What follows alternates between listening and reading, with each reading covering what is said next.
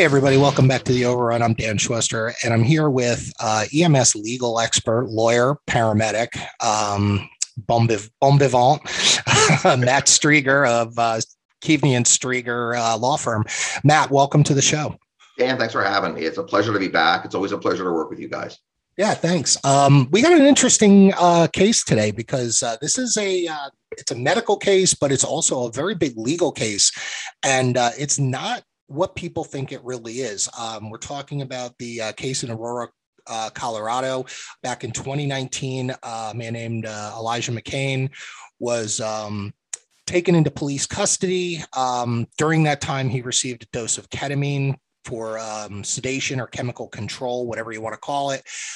He ended up going into cardiac arrest and dying. This attracted a lot of attention in the EMS world because not only was a civil suit brought against the clinicians and the people involved with this, but this is a criminal case, right, Matt? Yeah, it's an interesting thing. And I first want to humanize this. You know, when I teach a class about this, and the first slide that I put up here, and I realize we're on a podcast, so you can't see it, is a picture of the boy who died. Because I think we look past sometimes in healthcare and EMS, and when we have these kind of events, that this involved a human being and a kid who was, neurodivergent. He did not respond to law enforcement's stuff the same way that probably you or I would have. He wasn't wrong legally in how he did it. And I think that Aurora PD, unfortunately, had a couple pathways that they could have chosen there, and they picked one that had the worst outcome for this. But it resulted in two separate cases. And I just wanted the audience to note here that if they look at this, you're going to see two totally separate pathways. Okay. You're going to see a civil pathway, which is the typical negligence case that we're all used to. And y'all learned about that in EMT school, medic school, nursing school, med school, duty, breach, causation, damages, standard negligence, right? So they're being sued. And in this one, everybody's being sued. So go back to the duty, breach, causation, damages, because I think people don't realize, like, when they tell you in EMT school or paramedic school, you can be sued. Right. What does that mean? And what has to happen for that to actually go through? Okay. So for that one, the family in this case filed a civil lawsuit. They're asking for monetary damages. Okay. They're asking for compensation because law, there's no magical way, unfortunately, to bring people back to life or to fix them when they've been injured. So what happens is you file a civil lawsuit and you need to prove four things to get your money. You need to prove that somebody had a duty to act. In this case, the fire rescue medics had a duty to take care of him. Pretty easy, right? They breach that duty by doing something. They either do something they're not supposed to do, not do something they're supposed to do, or screw up the thing that they did. So there's three ways you can breach a duty. And this one, they probably did all three, but we can get down that road later. They damaged somebody as a result of that. Somebody died here. So that one's not hard to prove. And that the breach of duty is proximally related. It's not attenuated, that there's a direct link between the bad thing they did and the bad thing that happened.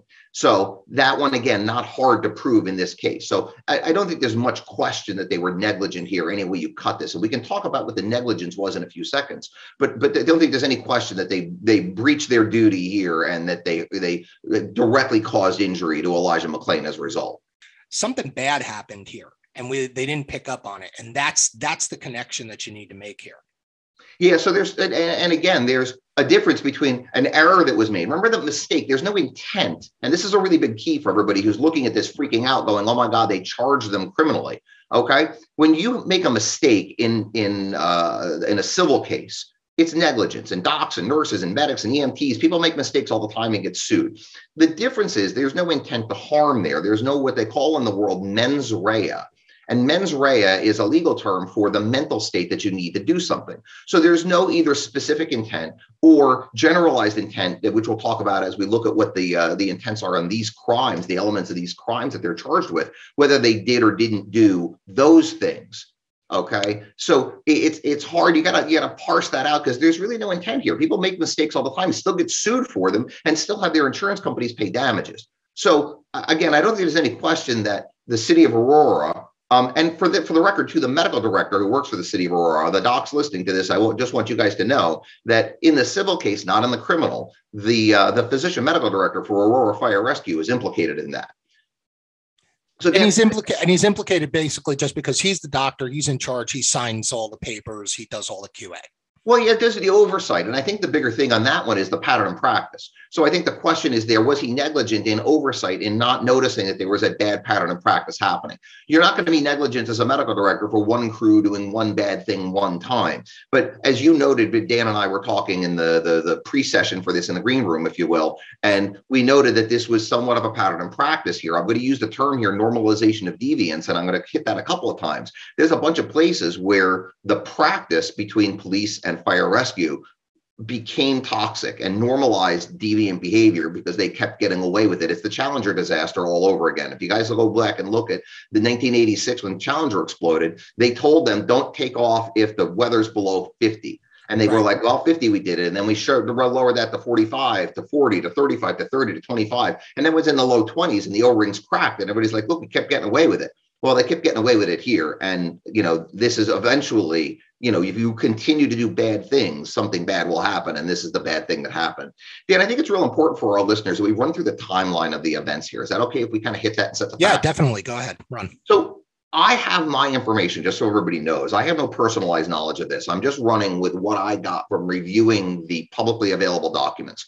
I was not able to review the run report for this, but I was able to review all of the other investigative documents, body camera things, and there is extensive investigative, what's the word I'm looking for? Documentary evidence on this that kind of goes through what happened, because there's a lot of data sources. And I think it's really crazy. If you look at this, everybody was wearing a body cam. So they've got a whole bunch of body cams to look at here, not just the one that's on YouTube, plus a bunch of other data sources. So they had to kind of merge all that in together to get where we are. So this case took place in 2019. It was August 24th. And what's interesting is the first 911 call came in at 22:29. So it's about 10:30 at night. And they get a call for a suspicious looking kid. Elijah McClain was walking back. He had gone to a convenience store. He was walking back on the streets and somebody said he looks suspicious. Clearly not a high priority call for Aurora PD because they don't arrive to him until 14 minutes later. It's 22:43. But what's really interesting to me is when you look at this, from the time the APD police car parks until there is a physical altercation between Elijah McClain and the first officer that's there is less than a minute. It took less than 60 seconds for that officer to escalate the use of force. And I kind of question that. I hate to say this, and I'm not a law enforcement officer, but boys, there's got to be a better way to do this. My goodness, there's got to be a better way of doing an interaction with somebody to immediately escalate the use of force. And I think that the first pinch point here was that immediate escalation to use of force in a case like this. Yeah, that I was a law enforcement officer, so that so my perspective on that's pretty quick to just pull up, get out of the car, engage somebody in a discussion, and then we're going right to the use of force. Something doesn't it. I don't like that. Something's not right. I don't either. And honestly, I've been a medic for 36 years and I've had a lot of calls go sideways on me. Believe me, a minute to go to use of force for law enforcement just is problematic for me. Yeah, as we're going to see as we go into this. So a minute later, he's on the ground and Aurora PD requests Aurora Fire Rescue. And for everyone who's listening, they have a tiered system there where Aurora Fire Rescue sends a first response paramedic level engine, and Falck, which is a private company, provides the paramedic level transport service. So they've got a tiered system, and depending on where you're listening, that might be very familiar to you or it might be completely foreign. But just so you know that the Aurora Fire Rescue engine company, their engine 2, I believe, shows up. 5 minutes later, 22:50, they get on the scene and they show up with at least one paramedic. I believe I know one paramedic, at least one EMT, and a total of 4 people on the engine company. So in the intervening stretch there's a 5-minute stretch where they fight with Elijah McClain. Officers are on the scene. They provided what's called a carotid hold twice on him where they tried to diminish his level of consciousness by applying direct pressure to his carotid arteries, cutting off the blood flow to his brain. There were multiple episodes of vomiting that took place, and this is all on the body cam. You can watch this if you want to go on YouTube and watch it. But there's a lot of pretty aggressive use of force in that initial 5 minutes. Again, what was the predicate offense? What were they going after this guy for, other than he's just quote unquote suspicious? The problem is that they initially went after him for looking suspicious, and he did not want to engage with law enforcement. He said, "I'm on my way home, leave me alone," which he has every right to do. Yeah, I kind of think there's a constitutional thing about that. There is. And again, this is way past the scope of what we're here to talk about on this podcast, is to go into what law enforcement did wrong there. But you have the right, if you're not doing anything wrong, to not talk to the cops. You have the right to just continue walking. And I think the cops are wrong to have applied force here. And then to have escalated it to that level of force with this kid, it really strikes me as I'm going to say over the top. Again, not talking at this as a law enforcement officer, but I've been in EMS for a long time. For it to go to that level of physicality that quickly. And again, for the record, Elijah McClain weighed about 140 pounds. So it's not like he was a hard kid to overcome here. He was not LSD'd or PCP'd out. He wasn't jacked out of his brain on spice. He was, or bath salts, he was walking down the street and didn't really want to talk to the cops because he didn't really want to talk to the cops, and they took it upon themselves. I think this kind of comes down to, Dan, to be completely honest and with full candor, that this was disrespecting a police officer as the offense that he did, and they did not like that. So yeah, I tend to agree. I think that's what it sounds like, but we'll wait for the legal stuff to come out with that. So back to the timeline. So let's go back to the timeline. So now the medic's on scene. They have ALS equipment. They have all this stuff. This guy's on the ground. Probably a few guys trying to hold him down. He's on the ground, and they're holding him down to the ground. So it takes the Aurora Engine Company crew a good couple of minutes to get to the scene. From the time they park until they're physically present is 2 to 3 minutes, because they had to park proximal to the scene. There's a bunch of radio cars, police cars at the scene at this point. So they've got to park down there. And by the time they make patient contact, there's 2 or 3 minutes. And I don't fault them for that. They get there. And what I really fault them for is a firefighter goes down and takes his earbuds out, because Elijah McClain still has his ear pods in. And other than that, they do nothing. They give him the infamous, Dan, and I know you'll laugh when I say this, they give him the stare of life. Basically, they shine a flashlight on him and they watch him, and they don't do any basic assessment. He's laying on his side. He's not moving. Somebody is watching him and go, yeah, he's breathing. And that's it. And they requested the ketamine. And what's interesting for the people listening is the Aurora Fire Rescue medics don't carry that in their formulary. They can give it, but it has to get there on the Falck ambulance. So there's a good 4-minute delay, maybe until about 22:56 before the Falck ambulance arrives. They observe him prone on the grass with 3 officers on top of him handcuffed. He is not moving. So 22:57 to 58, and again, there's a little bit of a discrepancy on the times here because of different sources. They've got the gurney at the patient, and he is now on the ground making nonverbal guttural noises. At 22:59, 22:30, they hit him with 500 of ketamine in their right deltoid, IM. His chest is moving, and he's not making any sounds at this point. A minute later, there's a discussion about taking his handcuffs off and putting him on the gurney in a soft restraint. They allow him, put him on the gurney. He literally falls back to the gurney at this point, face slack, vomit in his mouth. No one is doing any patient care. And to this point, I want everybody to remember that they have been on the scene for a good 6 or 7 minutes. There was never a pre-ketamine set of vital signs, and really no good reason not to do it. He wasn't fighting to the point where they couldn't get a vitals, and they certainly didn't ask or try. And I think if they had asked or tried, it would be a very different set of circumstances here, because at no point did they get a baseline BP, pulse oximetry, pulse rate, pupils, clear his airway. None of that stuff was done pre-ketamine. They basically let him sit on the ground, shine a flashlight on him, and hit him with 500 of ketamine. The problem is a minute later, they put him in the ambulance. And at this point, they're like, hey, maybe we should clear his airway. Notice that he's not breathing and has no pulse. They note the cardiac arrest on the run report at 23:07, according to the investigative reports that I have, and start resuscitation at that point. They arrive at the hospital at 23:17. He's pronounced dead after resuscitation at the hospital. But at no point prior to the administration of ketamine, and at no point subsequent to the administration of ketamine, before he was in the ambulance and they noticed that he was in arrest, was any assessment, any patient care done, and nothing was even attempted. And I think this is a really different case, Dan. If they look and they're like, hey, APD officer, can you sit him up so I can clear his airway? Hey, I'd like to try to get a blood pressure on him. What do you guys think of that? Can we sit him up and see what he does? They just stood and watched. And that's, I think, the damning point about this, because, to kind of go into this now, at the end of the day, This isn't a ketamine case. And I want everybody listening to this to get out of this in your mind. Everybody is making Elijah McClain a case about the administration of ketamine. And Dan, that's your area. I'll let you talk about ketamine indications, contraindications, and side effects, and whether it was appropriate and what the dosing was,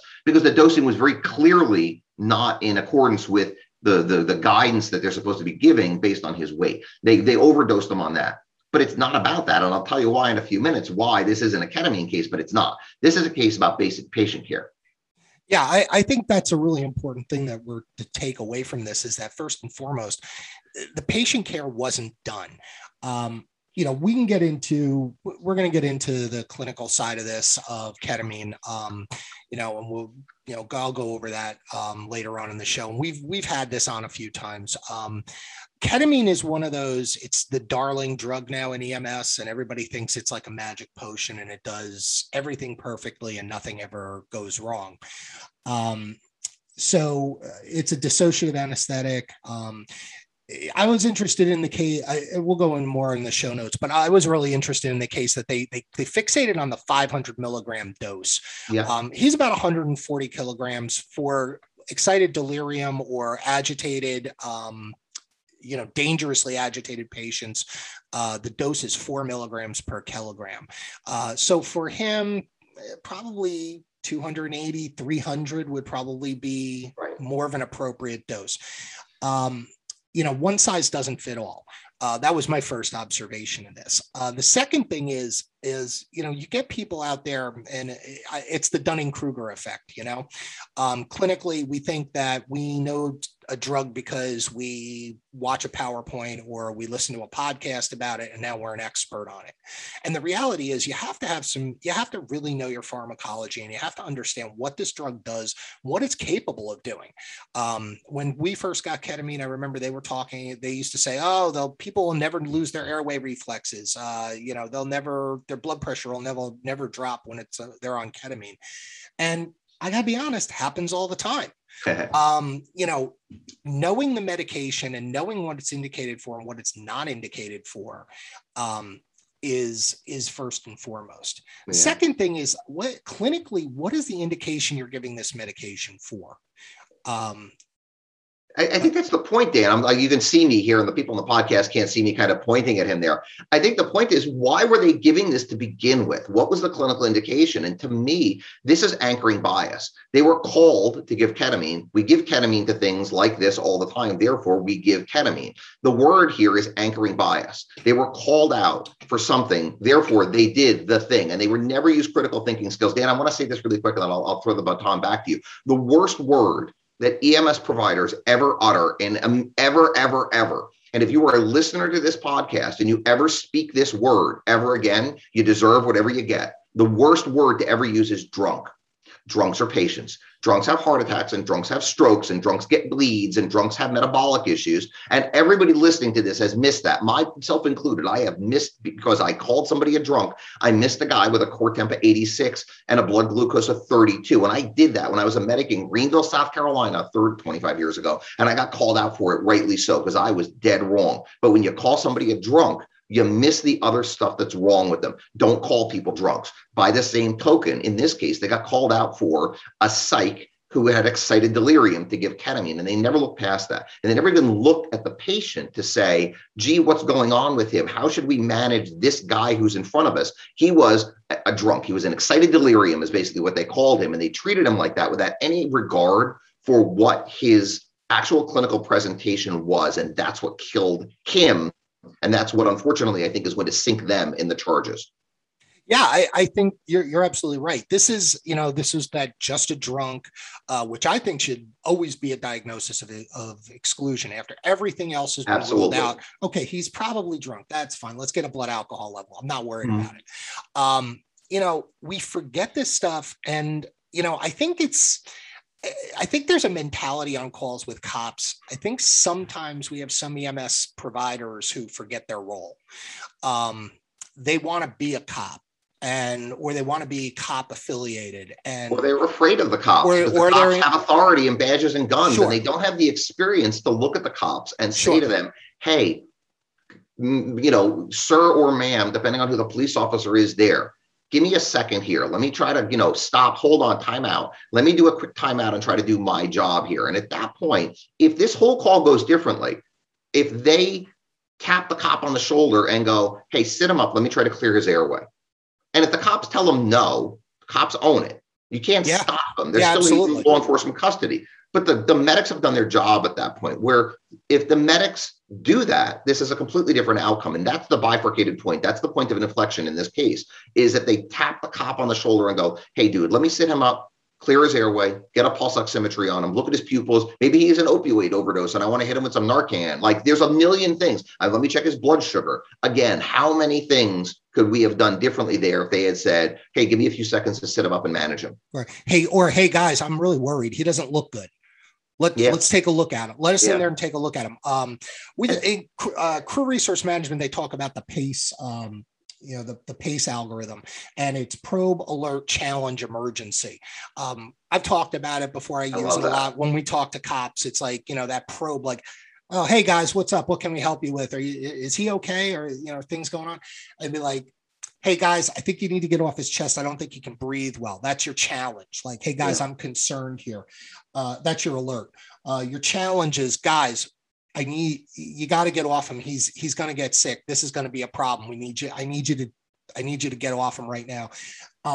And then emergency is, listen, he's not breathing. We have to intervene. You have to let us do this. It's a stepwise kind of response. And it's a good way to kind of engage law enforcement without being going right to that confrontational, like, hey, you guys are killing this guy, get off him. And people get defensive. But sometimes when, in the heat of the moment, you have people like, oh, hey, check. You need to check that. Is that okay? And a lot of times people will pull back. And I think it's a terrible thing that happened here. And, I don't want to go out there. I really don't want to believe that the majority of police officers and the majority of clinicians out there don't care about the people we serve or are hostile to the people that we serve. Not for a moment. But we forget, I think people forget sometimes that adrenaline and the heat of a moment and things that happen in these things, an individual can kind of lose focus, and that's what the team is there for. You're supposed to be able to be pulled back and to be able to help, someone like, they're leaning on this guy, he's struggling, and then he stops struggling. To me, that's a danger sign. Clinically, if he's fighting and now all of a sudden he's not fighting, there's a reason. He didn't give up. There's no reason for that. So that's a danger sign. Another thing that I talk about too, we talk about with ketamine or any drug that we're going to give to somebody. I don't care if it's ketamine, it could be Haldol, it could be droperidol, it could be Versed, whatever you're using to calm somebody down so that you can assess and treat them. That person needs to go on end-tidal capnography and needs to be on a pulse oximeter. And you need to be able to provide supplemental oxygenation, airway management, suctioning, the things that you have to do to keep that person alive. If you're giving somebody a drug that's altering their consciousness, you're taking them under your wing. That's your responsibility. Yeah. The thing you said before, I really just want to hit everybody listening to this. If there's one thing that the listeners here can take home from this, it is the CRM stuff you hit before. And I had a conversation with some colleagues down in Dallas. I was last week at the AAA in Dallas, and we were having a lunch conversation off, how the conversations kind of wander and they meander. And we were talking about this point. And the thing that's hard is, I'm 52 years old and I got gray hair and I got 36 years of being a medic. I have no problem going up to a police lieutenant. And I did this the other day on a call because I still work the truck. And I tapped the police lieutenant on the shoulder and I said, no, she's going to come with us. We're going to get her medical clearance and we're going to go and she can go to the lockup after that because she's not right. And the cop was like, why? And I'm like, because she's not acting appropriately. You guys are trying to leave her alone and, you want to ask her some basic questions and you're going to ROR her and she's not letting you. She needs clearance for that. And the cop looked at me and he goes, you know what? That's a good point. So we took her, we put her on the stretcher. We fought with her a little bit because she wasn't happy about it. Took her to the hospital against her will and got her medical clearance. During that period, by the way, I sat her up on the stretcher and I put her on a pulse oximeter so I can monitor her oxygenation status, even though she was kicking and spitting and, otherwise indicating that she didn't have any really airway issues. But the key is, how do we empower an 18-year-old kid who doesn't have 36 years of gravitas to look at a cop and go, sir or ma'am, stop for a second. let me do my job here. And the way you described it is a great way of escalating that. And I love that. But I want all the listeners here to not be afraid to respectfully and calmly and cogently intervene when they see something like this happen, and try to get in and say, hey, hang on a second, something's not right here. I don't care who you are.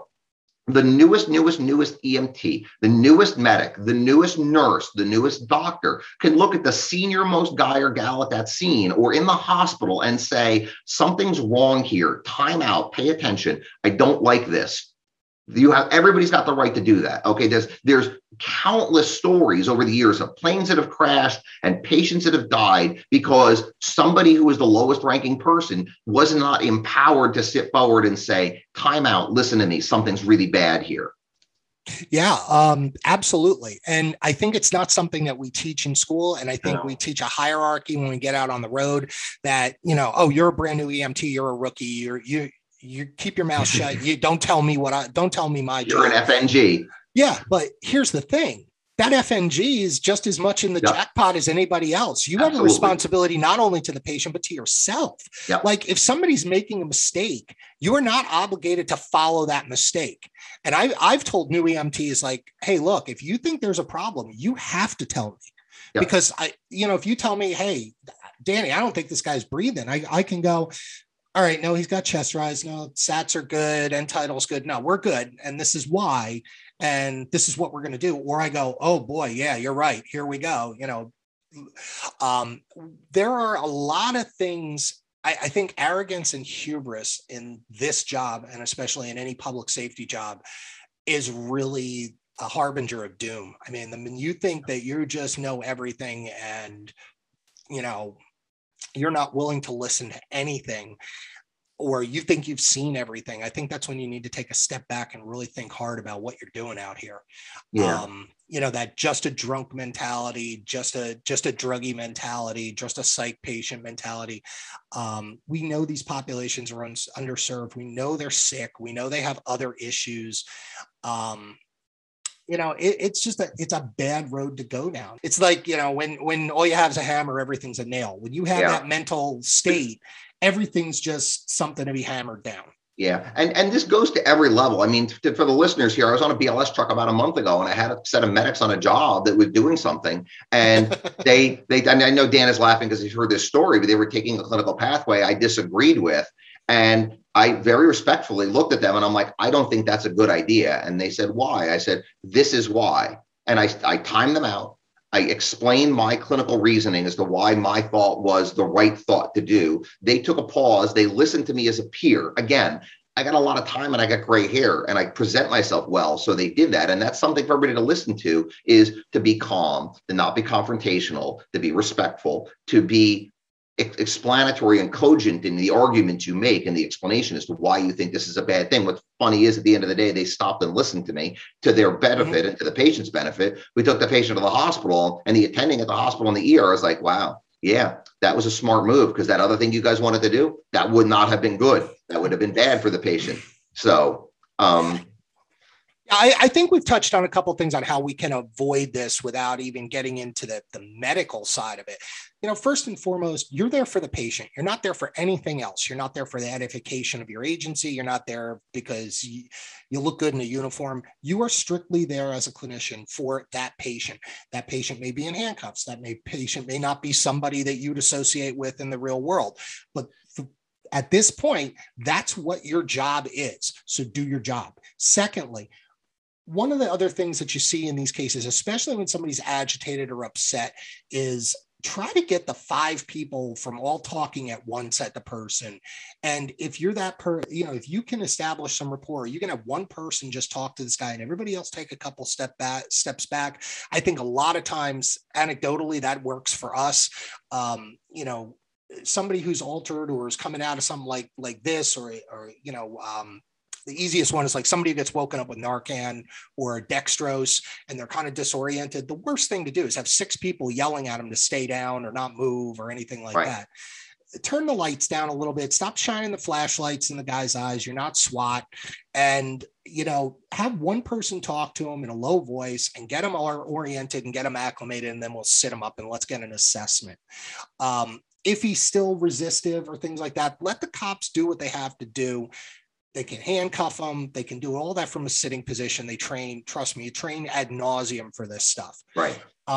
If you're going to give medications, or if it's a situation where, this person's really a danger to himself, or you're really afraid that this person's going to have a medical incident because of what's been going on, or you think that there's something that you can intervene to help the patient with, have a real honest discussion with your medical controller, your medical director, and try to think about what's the least you can do to affect the most. Not everybody needs to get RSI. Not everybody needs ketamine. There's a lot of other agents that are carried around the country that are National Registry formulary that work fairly well and don't have the side effects or the downsides that other agents do.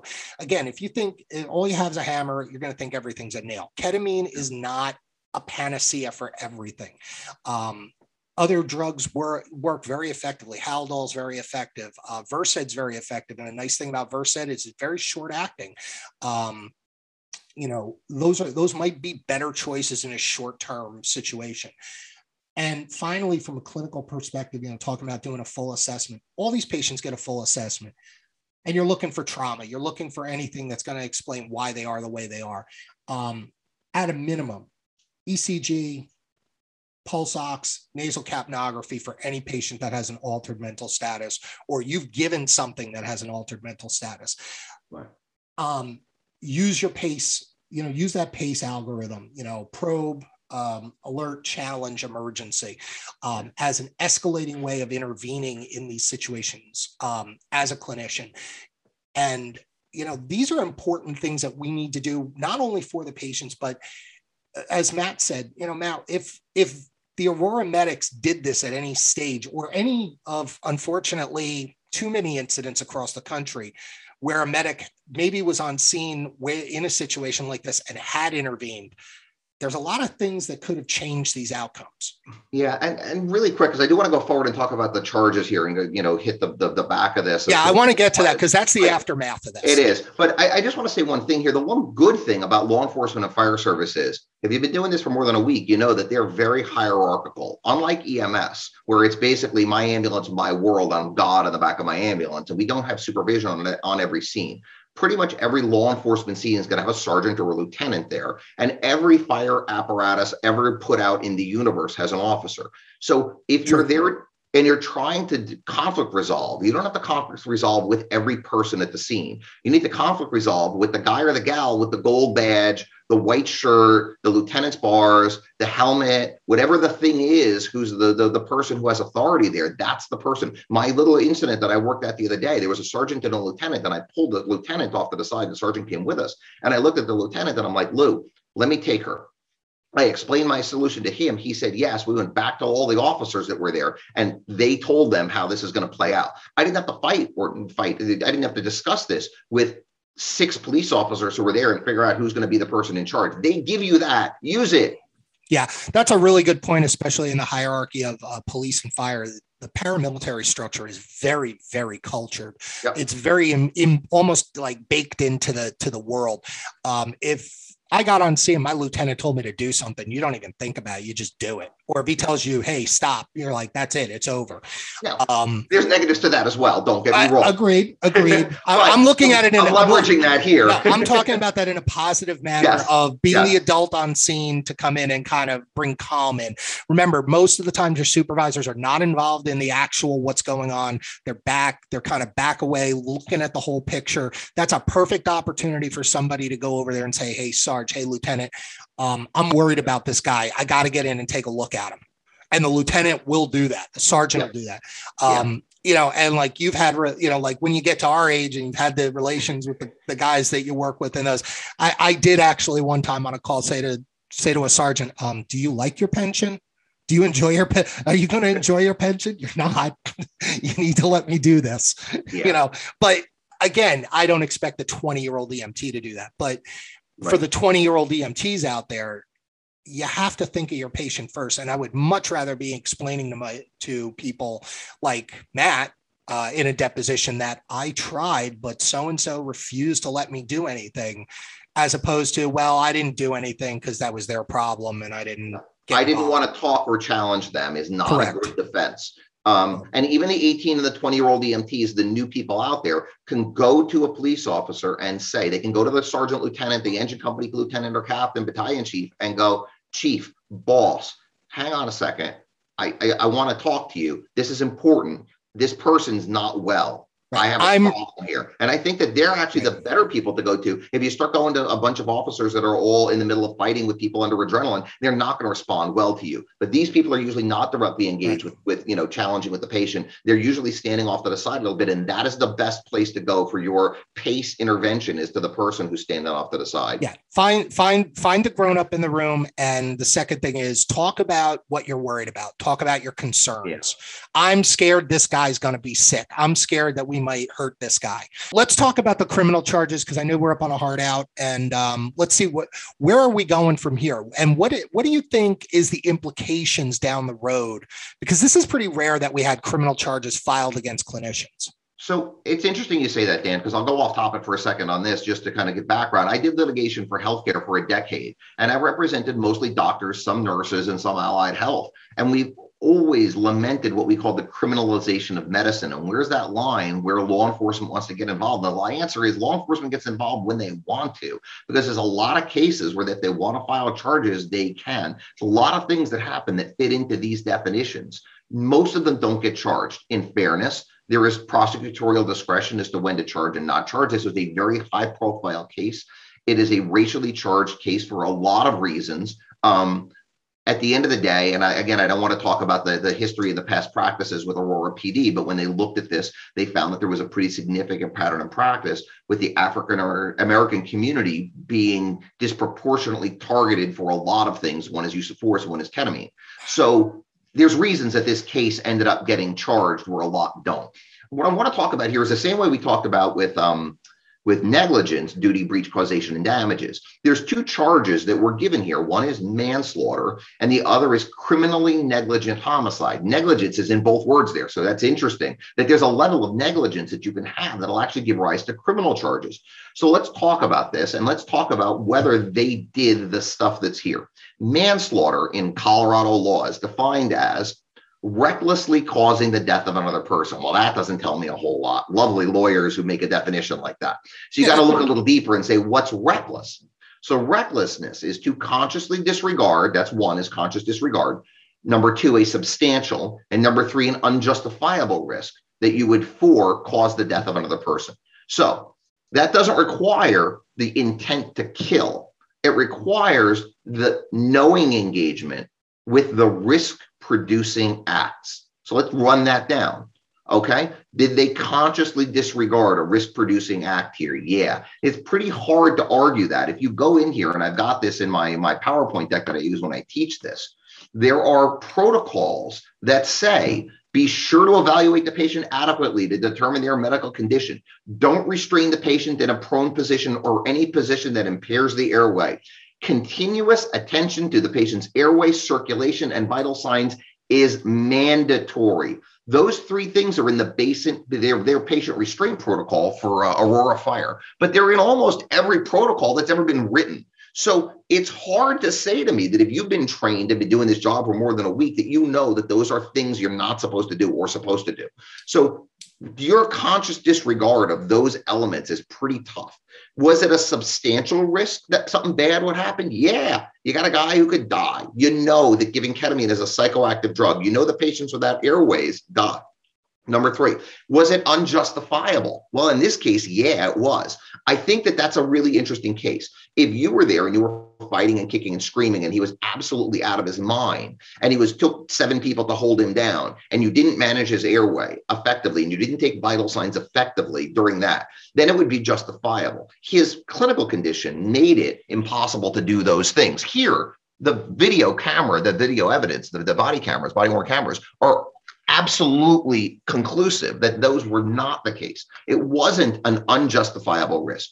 And that you know that if you don't manage patients' airways, you don't manage their vital signs, you watch a patient who's unconscious, anybody who's unconscious is unconscious for a bad reason, that runs the risk of death. I honestly don't think it's a stretch to say that manslaughter is an easy charge to prove here. I hate to say that, but I don't think it's an impossible proof. Same thing with criminally negligent homicide, okay? Basically, and I love a logical definition like this. The law says criminally negligent homicide in Colorado is causing the death of another person by criminal negligence. So I kind of slap my head on the forehead for that, because only lawyers would do that. But then they define criminal negligence. Again, the failure to perceive, one, through a gross deviation from the standard of reasonable care, two, a substantial and unjustifiable risk, again, 3 and 4, that death will result. So here, did they fail to perceive? Yeah, I would say it's pretty undeniable that they didn't perceive that bad stuff might happen. Did they grossly deviate? Yeah, it's pretty hard to say that this wasn't regular deviations from the standard of care. If they had messed up the ketamine dose, I think you could say that that was regular negligence. But the combination of things that they did here, the failure to manage the airway, failure to take vital signs, failure to position the patient, failure to suction the airway. Oh, and on top of that, giving a ketamine dose that was not quite twice what you should have given. You know, those 5 things, I think you'll hit the gross deviations. Was it substantial? Sure, pretty obvious there. Was it unjustifiable? Same thing we talked about. Was there a risk of death? Yes, we talked about that too. Again, I don't think that criminally negligent homicide is a stretch here. The point here is, though, and this is the most important thing in the world, they were also charged, by the way, with assault in the second degree, which I think we've already talked about the 2 bigger crimes, so I don't want to waste time talking about that. So there's a bunch of the things that are alleged in the criminal complaint: the inaccurate diagnosis of excited delirium and the overdose on ketamine. But the important part is that there were 4 points here. One was a consent point, which I'm really not going to talk about. I don't think that's really an issue. And the failure to estimate the body weight, we'll talk about with the ketamine in a second, and then I'm going to kind of flip it back to you as to why this isn't a ketamine case. But the improper assessment and the improper to assess and monitor the patient before and after giving a medicine, I think is the key here. Because if they had done any kind of rudimentary patient assessment and any kind of basic rudimentary patient intervention, positioning and airway management, sit him up, suction him, and the case is over and nothing happens. Or try to sit him up and try to suction him and the case is over and they're not charged. Yeah, I agree. And the other important thing too is, like we were talking about, there might be a situation where a patient is so out of their mind that you have to calm them down before you can assess them. But that's unjustifiable. That's the unjustifiable part of the criminal charges, Dan, and that's considered in there because the law says, hey, if there's a reason to take the risk of giving ketamine before you took vitals, take the risk. Right. But here, there was no reason to take that risk. No. And, again, why this isn't a ketamine case is I'm going to link to Ruben Streger's EM Updates page because he's done a lot of good work with this and he's taught a lot of people about this drug. The safety profile of ketamine is very wide. There's not a lot of toxicity. This isn't a drug that's toxic at a certain dose. There was a kid who got, and Ruben talks about this on one of his talks. He talks about a kid who got a multi-fold overdose of ketamine in the hospital, slept for 23 hours, discharged to home with no sequela. Yeah. But they watched the kid. The kid was monitored. He had oxygen. They monitored their airway. They monitored vital signs. That's the key. It's not the ketamine, folks. No. Ketamine is not the evil agent here. I think this is a cultural issue. I think this is a problem with individual clinicians who didn't know what they were dealing with or didn't think to treat this person as a patient. And things went bad and they were not on top of it. Yeah. And I think if any of those things change, everything's okay. And this kid might be alive. I am not a toxicologist. That is not my specialty. Full disclosure, that's not the thing that I do, not why I'm on this podcast. But like you, I relied on experts. A very dear friend of mine is named Tammy Schaefer. Tammy was a medic in New Jersey, went to med school and has had an extensive career as a physician, including a board certified toxicologist and formerly the state toxicologist for the state of Maine. And I called her before going and doing my research on this too. And she said precisely the same words as your peer did, saying, this is not a ketamine issue on the drug. Now, what's really interesting is this is borne up by the coroner's report. And the thing is, if you look at this, it is one piece of paper that makes this definitively not a ketamine case. The coroner's report says the manner of death is undetermined. There was hemorrhage into the left side of the soft tissues of the neck, probably from the chokehold that they put the patient on, the carotid holds, and there was narrow coronary arteries, which might have had something to do with this. But they state that at post, the ketamine level was 1,400 nanograms per milliliter, plus having cannabinoids on board, which were not really the issue, and that the blood ketamine was at a therapeutic level. You cannot prove death from ketamine with a therapeutic ketamine level. Thank you. Good day. That's it. You're done. The whole case on ketamine ends at that moment. This is not a ketamine case. The coroner's report bears up the words you just said. Okay. There's a whole bunch of other things that this might be. It might be a natural death if he had some mental illness or an arrhythmia or some other problem that happened related to his medical problems that this exacerbated. And it might be homicide if the officer's actions led to his death. It might be an accident if it was, say, an idiosyncratic drug reaction. And all of these things are listed on the report. But at the end of the day, the coroner can't tell which of them it was. But you know what the one the coroner said it's not? Ketamine. Ketamine. So it's not a ketamine case. That's it. Thank you. Move along. It's over and move on, because that's not what this is about. Right. And don't throw the baby out with the bathwater. Know your medications. Treat your patients like patients. And when you have a duty to intervene.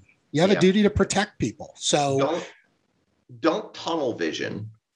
Don't anchoring bias. You know, how many times we've all been told this over the years, that when you get dispatched on chest pain, it might not be chest pain. So you need to do the assessment when you get there. These guys, unfortunately, and I think they're all men on the scene here, the medical crew is all men. These guys just tunnel vision. They anchoring biased on excited delirium on what they were dispatched for, and they never look past that.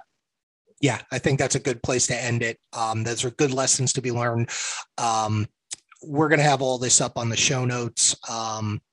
Matt Streger from Keavney Streger. Hey, Matt, what do you have out there available? Do you have a program that they can follow, or is there training if they want to come reach out to you and for you to come to them? Or So it's interesting. We are just developing, and I'm going to be speaking at EMS Physicians Conference in January. I'm honored to always get to go out and speak at the conference for EMSP, and we always talk about legal things. And I think our entire legal update is going to be this case this year, just because it's such a big deal for everybody involved. But we will happily come out and teach this class or do this remotely because it's such a big thing right now. Obviously, Dan, I appreciate the commercial. We do lots of other leadership development training, crisis intervention training. We don't do CRM, but I'm sure, Dan, you have people that do CRM training. But a lot of what we do is leadership development, professional development training for people. You can go to our website, keavneystrieger.com, and you can find us there. And I'm sure Dan is going to be a really helpful marketing guy for my law firm and put that link someplace out there. Yeah, we'll put that out in the show notes. Well, everything we could do, Matt, every little bit helps. So look, you know what, Dan, and I appreciate the marketing, but I want everybody to understand here, I'm not on this podcast to market my law firm. I'm happy to help your agency do stuff. Trust me. This is about clinicians, medics, EMTs, nurses, docs, hearing your voice and my voice as senior people that have done a lot of stuff, going, next time I'm on a job, next time I'm with a patient, I'm going to take a timeout. I'm going to not anchoring bias. I'm going to intervene when I see something funny. The newest EMTs, the one thing I want here is I want some brand new EMT to come up to me a year, 2 years, 5 years, 10 years from now and say, I heard you and Dan on that podcast. You empowered me to stop and intervene on a case, on a call where something funny was happening with a medic, a cop, a firefighter, doesn't matter who it was, and throw a red flag and say, hey, hang on a second, time out for a second, and stop a bad event from happening. And if one person listening to this podcast today gets that seminal moment in their career, that's a life saved, it's career saved. And I do this overwhelmingly for those types of interactions. If you have that moment, find me at a conference. I speak before this podcast won't be up, and I'll be speaking at the New Jersey EMS conference this week. But there's all sorts of other conferences and opportunities to meet with me. Please, if you're one of those people that has a moment from this podcast where you intervened and had a positive outcome because of what we said to you today, find me, find Dad, shake our hand, thank us. I want to thank you for doing that, because that's what we're all about with this. It's about doing better, and that's doing better. Absolutely doing better.